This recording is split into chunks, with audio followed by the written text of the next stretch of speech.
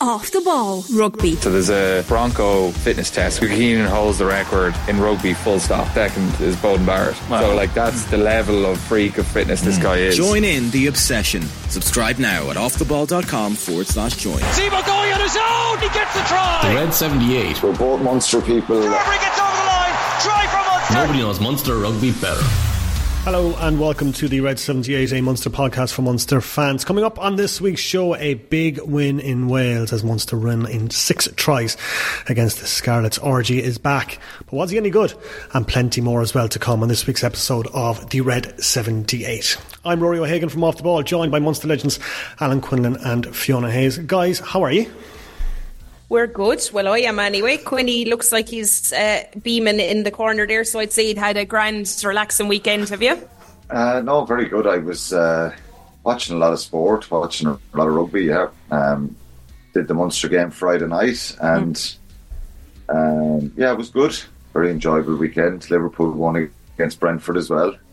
So that was good, yeah. So, yeah, it's a break weekend in the Six Nations, but it was good to see Munster back. I think overall, there was a fair bit of rust out of many teams at the weekend after having a break of 6 weeks from the URC. Obviously, a lot of them would have played in European games, but not with the same players. So, yeah, a little bit of rust at the weekend, but thankfully we can talk about a Munster win this week anyway. And, Liverpool are like Munster with the injury list, aren't they?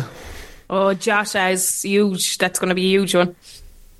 We'll turn away Munster Manchester United fans if we keep talking about Liverpool. So apologies to the Munster Man United fans.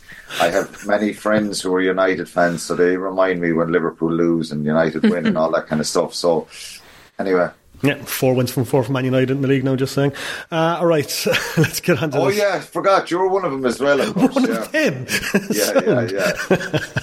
All right, let's get on to the Scarlets and Munster game. Munster 42-7, a lot to talk about. But first, people have been sending in their comments, Fiona, generally positive and happy with the result. Yeah, look, there was a good take up today or in the last couple of days on the comments, and a lot of it, as you said, is positive.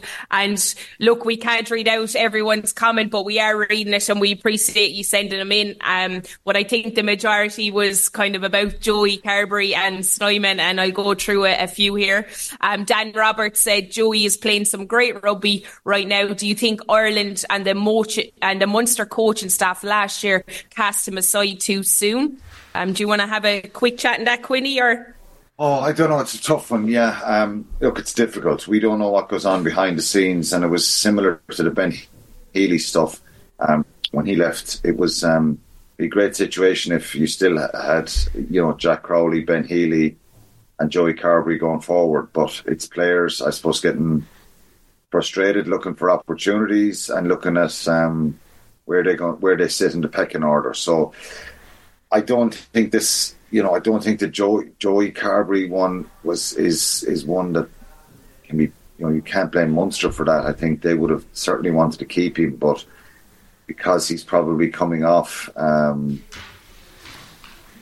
decent RFU contract and bigger money, and he's fallen down the pecking order a little bit, it's difficult for Munster to probably justify when he's not first choice. When you think a few years ago, wasn't that long ago, we were kind of lamenting the fact that Joey Carberry wasn't available for certain games. It's such a shame the way, I suppose, things have happened in the last 12 to 18 months for Joey. The injuries haven't helped at all. He's still a top quality player, and he showed that at the weekend. So to answer the question, I don't think Munster, what more could they have done? I think the writing was on the wall when he was left out of Irish squads, and that's when things started to become difficult. Ben Healy was made an offer as well at the time, but he was probably made a bigger offer and a better opportunity that he saw to go and play for Scotland. So sometimes these things are very multi-layered and difficult, but it's Munster who will end up kind of bare in the 10 situation, which is a pity. Yeah, and look, Liam Mead had very happy with the win, patchy in parts, especially in the middle 30, but we had a comprehensive win. Good to see Ahern and RG combining for the tallest second row of all time. Paddy said Scannell, Ahern and Snyman showed early signs of real promise. As we see with the Ireland line-out, it's vital. same in the scrum with Jaeger, Lockman and Scallon looking strong. We were poor in part, but the set piece looked promising, and a bonus, Joey's back. Philip Quinlan, the Goosen stood up on a Mankey even in Wales, and superb to see Joey doing well, but must be very different playing without the lads at camp. And also this is an interesting one, I suppose. Ned O'Donnell said, why did it take Scarlets try to get the Munster lads to up their game? The delay in joining the lineouts is really annoying, breaking the momentum of the game. It's happening in every game these days, and World Rugby must do something about it. Have you any take on that, Quinny? Well, just on that, I think there was a piece Stephen Jones did in the Sunday Times at the weekend about this is something that's cropped up about lineouts and stopping and big debates about calls and all this kind of stuff. And he did a piece on Sunday. There was also some other English journalists have been writing and talking about this. They need to. There's talks of a 30-second kind of window there to get in, form your lineup and get the ball in. There was a little bit of that at the weekend. I think lineouts have become overcomplicated. I think we in Ireland at times have overcomplicated lineouts. Munster have certainly overcomplicated lineouts at times. Go back to that game in Galway, 1st of January, and the movement and the slowness of the ball coming in. So you have to have some movement and some kind of variety to your lineouts, but there is a lot of debate going on around it. I think, yes, they do need to be... the speed needs to be increased around lineouts. But going back to Scannell there, I think Niall Scannell's throw has been superb. We lost 2 lineouts in the second half when we were in attacking positions, 2 in a row, 1 on either side of the field, maybe around the 22. And I think that frustrated me. And after what was a very good set piece night for Munster, which they've struggled in their troubles in previous times, around line-out and scrum. But overall, I think, look, it is something that needs to happen. The line-out needs to be a bit snappier right across the board. Yeah. And we'll finish on Tom Lonergan. Gav and Thomas were literally Munster giants, heads and shoulders above the rest. Team was switched to get go. Zebra, Ospreys and Cardiff now in the block. 3 wins needed before we go to South Africa after the Hainu at Northampton. No fear, all very winnable. Yeah, so certainly a lot of positivity coming from Munster fans into us on the Red 78 today. 6 tries, Fiona Hayes, that Munster ran in. But as one of the texters mentioned there, Munster didn't really kind of get going until Scarlets scored that try. It seemed to spark them into life. Yeah, look, when I went and I watched back the game, I actually went out and I watched it. I enjoyed it out, had a couple of points, but I watched it at home back and I hadn't realised that, it was so tight. 61 minutes, I think Munster got that. It was 7-14 up to that. And with all the possession Munster had, it was crazy, and it really didn't kind of kick in, I suppose, till they ground out the Scarlets. Look, I feel like any team at home, I know it was sloppy, but any team at home, you have to travel over there, their fans in the crowd. It takes a little bit of time, but what would really frustrate Roundtree, I suppose, is after those 2 tries that we saw, and really good, tight, pick and go tries, I thought the variety around that was really good, especially, that pop back inside to Gavin coming around the corner. They just didn't seem to be clicking, I suppose, in backline and attack in particular at times. I thought it was a little bit sloppy, and that's something we've been praising in the last few games. Frisch and Nankivell, I felt like a couple of times their connections were off and how they went about their business. But once they got that 3rd try, I think everything started to click into place, and it was really good to watch. And to be fair, you have to respect Scarlets as well. They weren't great, let's be honest. But as I said, when you're going away from home, it takes time to grind down a team, and Munster stuck it in. Going in at half time, as a coach, you probably would have been really disappointed. But I feel like the fact that they came out in that 61st minute, and once they got that 3rd try, it just kind of rolled into place and they were able to kick on again and they create a little bit more space. Graham Rowntree, when he wasn't too happy afterwards, he said that we lost our way a bit. We tried to be a bit too fancy in the second quarter. Half time was about sticking to the process and the plan, but we were a bit disjointed in the third quarter. Did they look disjointed to you? A little bit, yeah, for sure. I think the evolution of this group and team and game plan, they need to kind of pick to be able to vary things a little bit better than what they're doing. I think the big positive since Graham took over and Mike Prendergast came in, and particularly around attack, has been, that's been a really positive situation for Munster, their attack. We know that they have that ability and that ambition to do that. I think at times the other night, and they did it really well at the start because they get 2 early tries and it's a direct approach. They play down the line. They use their power, their patience to get 2 tries. Brilliant situation for you away from home. I think then they did try to overplay and they were a little bit, let's be honest about it here, the players themselves, I think, weren't at their kind of high-pitch, emotional, desperate selves that sometimes you don't need to be, sometimes you need to be. They didn't need to be. I think if they were more accurate and ruthless, they certainly would have scored a couple of more tries and finished off situations that broke down. So I would say, yes, they were quite sloppy at times and not kind of firing with full aggression and intensity that they, as I said, look, it turned out they didn't need to. Scarlets were really poor and it's a sad kind of situation. I played against many Scarlets teams over the years and it was always a hell of a battle and a really tough place to go to Wales. With any of the regions there, they have their own troubles and strife financially around, how they can run the regions and all that kind of stuff. So it's very sad to see that. And I think it was non-negotiable that Munster go there and get a bonus point win. Something that I think that's the first time ever I said Munster have to get a bonus point win here. We got a brilliant bonus point win there 2.5 years ago, the day R.G. Snyman injured his knee for the second time on his comeback. That was a brilliant performance. But I just think this one was, let's be realistic here. If Munster don't get a bonus point win here, it's seen as a disappointing result.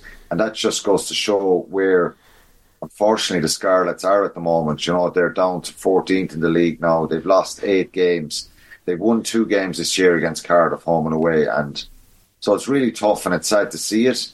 There was some very good players in that Scarlet side. And I think they made it difficult at times for Munster. So how did they make it difficult? Well, they were abrasive and aggressive and really intense in their tackling and their work rate. So, yeah, some part of me thinks then that maybe Munster were just... we've been a bit too critical here because on paper, I think it was a very strong Munster side. But I was a bit disappointed with a couple of things, the way it broke down, a couple of sloppy passes, a little bit passive at times in defence. Munster missed... 23 tackles, that's the official one on URC stats, and then there's another one that says 28, 29. So it's high anyway.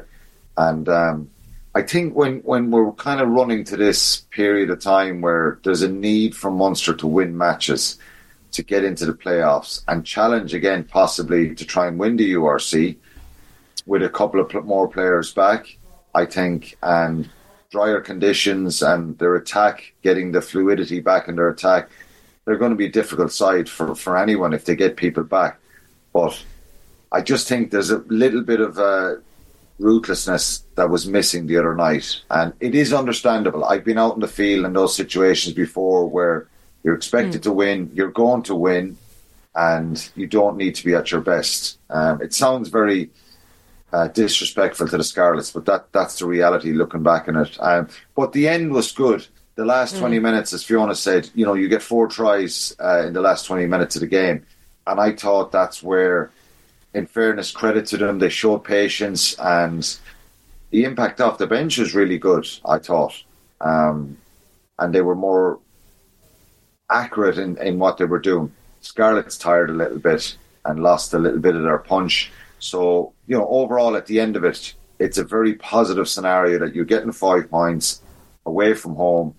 If you're nitpicking, the defensive stuff, couple of lineouts in the second half when it was that frustrating period.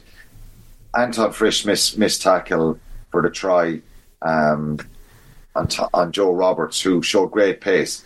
Like, let's be fair, it's very unlike Anton Frisch to kind of miss that tackle, because he's a really good defender, to be fair to him. But I think Quinny, on that, he could blame Nankiville as well, because he was still he was that kind of whose channel is he in, isn't it, moment. Yeah. It was between the two of them. Also, lads, that line-out throw was never, ever, ever straight in a million years, was it? No. Probably not. But again, if it's a tight game, we're talking about that a bit more. Yeah. Look, there was so much stop-start in this game as well, and to be fair, the referee is trying to tell people hurry up all the time. Look, it was overall positive scenario to get in, get 5 points, get out. But if they want to challenge and go on a run in the business end of the season, they've got to be a little bit more ruthless and accurate at what they're doing. They'll know that. So I think, in summary, I think at times we're trying to run around Scarlets when they were. And I know that ambition to attack is really positive thing, because we gave probably, before this current coaching setup, we probably give 3 or 4 years frustrated that we're not actually being more ambitious in attack. Now we have that ambition, but I just think we need to get the balance sometimes, making hard carries off 9, off 10, and softening up that opposition defence a little bit. And I just think we tried to shift on the passes a lot the other night in that frustrating period, probably from around 25 minutes onwards to up to that 60-minute period point. So that's something they can look at themselves. The set piece was really strong around the scrum, and that was brilliant to see. I think Ollie Jaeger, again, more matches he plays. Having Scannell back, we were bare in the hooker position. He's a big bonus to have him back. And Jeremy Lockman, they were very strong there. RG Snyman and Tom Ahern in the second row. Even though RG was down every 5 minutes with problems with his fingers, problem at cutting his head. Anyway, eventually he did go off, but very positive, I think, overall. But the nitpicking part is they need to be a little bit more ruthless and understand the tempo of when to kind of be a little bit more direct. And just on RG Snyman, Fiona, a lot of talk about him in the build-up to the game. He played 53 minutes the other night. I saw him included in a couple of teams of the week over the weekend. What was your take on his performance? Yeah, look, I was delighted to see him back, and obviously when I watched it to the second time, I was able to fast forward whenever he had to stop and fix his finger, or he got split open as well, to be fair to him. Look, he's just so exciting to watch. I mean, Munster had 9 offloads, he had 4 of them. He's always trying to get his hands free throughout the game. You can see him trying to link up with people, and just even looking at the line out, obviously there was a couple of missed throws, but it just seems so easy when himself and Tom Ahern are in it. They're so high above everyone else. The lift is on point, the jump is on point, and his control around that area, you could see it. So I think it was a really good outing for him to come back in. Obviously, as I said, a few niggles, but that always happens when you come back for that first game. But I think he'd be very happy with his performance. And to be fair, when he got split open, he could have gone off and someone else could have come on, but he wanted to get it sewn up, came back in, and as I said, just a delight to watch around the play. I know we talk about his line out, but his link up play and how he gets himself involved in these things is absolutely brilliant to watch. If you just follow him around the pitch, he's constantly chatting, constantly trying to get the hands free, and those offloads are magical at times. Yeah, himself and Tom Ahern, Quinny, like both 6'9", both absolute giants in that lineup. Munster winning 85% of their lineouts, but a fantastic combination, it appears to be, like that Ahern-Snyman combination. Yeah, of course, RG's Snyman is not going to be match fit. He hasn't played since the last time he played was a World Cup final, so that was happy memories for him. But he needs matches, and I think he's really important, and hopefully he can contribute to Munster between now and the end of the season, because, look, he's a world-class player. And great to see Thomas Ahern back showing his athleticism. I think, a lot of what I was speaking about in the last year or two about Thomas Ahern was running matches, getting a battle hard and getting games, improving his physical presence, particularly in around mauls and the tight areas. And, his big strength is so athletic and quick, and he showed that again with another brilliant try. Great work from Sean O'Brien, and to make that break in the outside. But it's brilliant. I think a scenario here of getting players back, and we know that Munster went through a really tough period in December and January, end of November with injuries, and it's all to do with power and the physical side of the game. So having players back with a bit of size and physicality will help that whole area, and hopefully they can stay fit. As I said, they can be really big players for Munster. Having Jaeger in as well, and him getting kind of match fit, and as I said, Niall Scannell back. Gavin Coombes is playing really well. Hopefully John Hodnett can come back in a few weeks. These are all positive things. Everybody has injuries, but it's that kind of depth, deep depth that's not there in the Munster scenario. So if they get a little bit of luck with the injuries and get players back, and the obvious part is, we spoke about it last week, we want to mention it again, is get a run of wins here in this next block of matches. They can get up and get into the playoffs and start believing that they can have a crack at it. Well, that is it for part 1 of the Red 78. To listen to the full episode where we talk about our star of the week and plenty more besides, you can become an Off The Ball member. Check out offtheball.com/join for all the details. You can become a member on the Off The Ball app, Apple, Spotify or YouTube for $9.99 a month. The Red 78. Nobody knows Munster rugby better. I'd like to think I know a lot.